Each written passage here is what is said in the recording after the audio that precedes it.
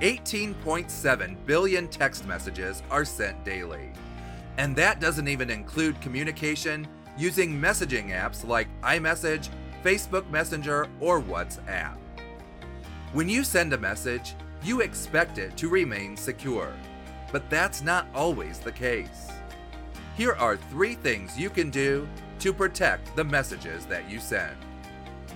For Personal Tech Media, this is 2 Minute Tech. I'm Jim Herman.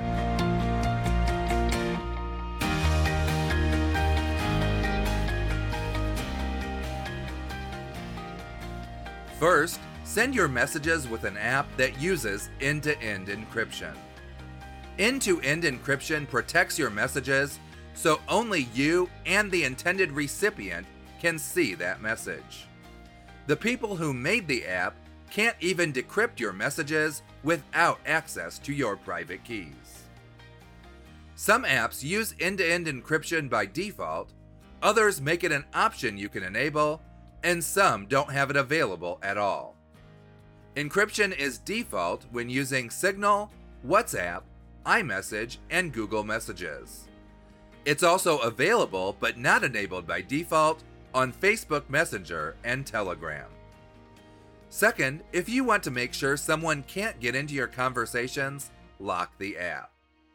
A locked app will require you to enter a passcode, fingerprint scan, or another security measure before you can access your messages.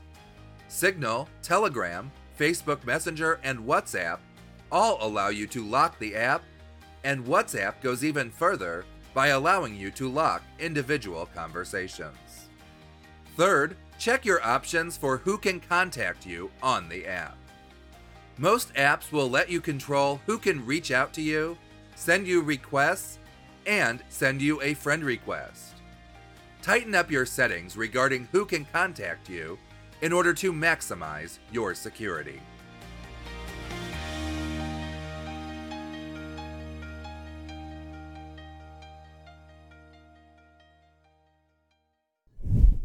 Thanks for listening. If you're new to the show, visit our welcome page at 2minute.tech/welcome for more information and links to some of our most popular episodes. That's TWOminute.tech/welcome.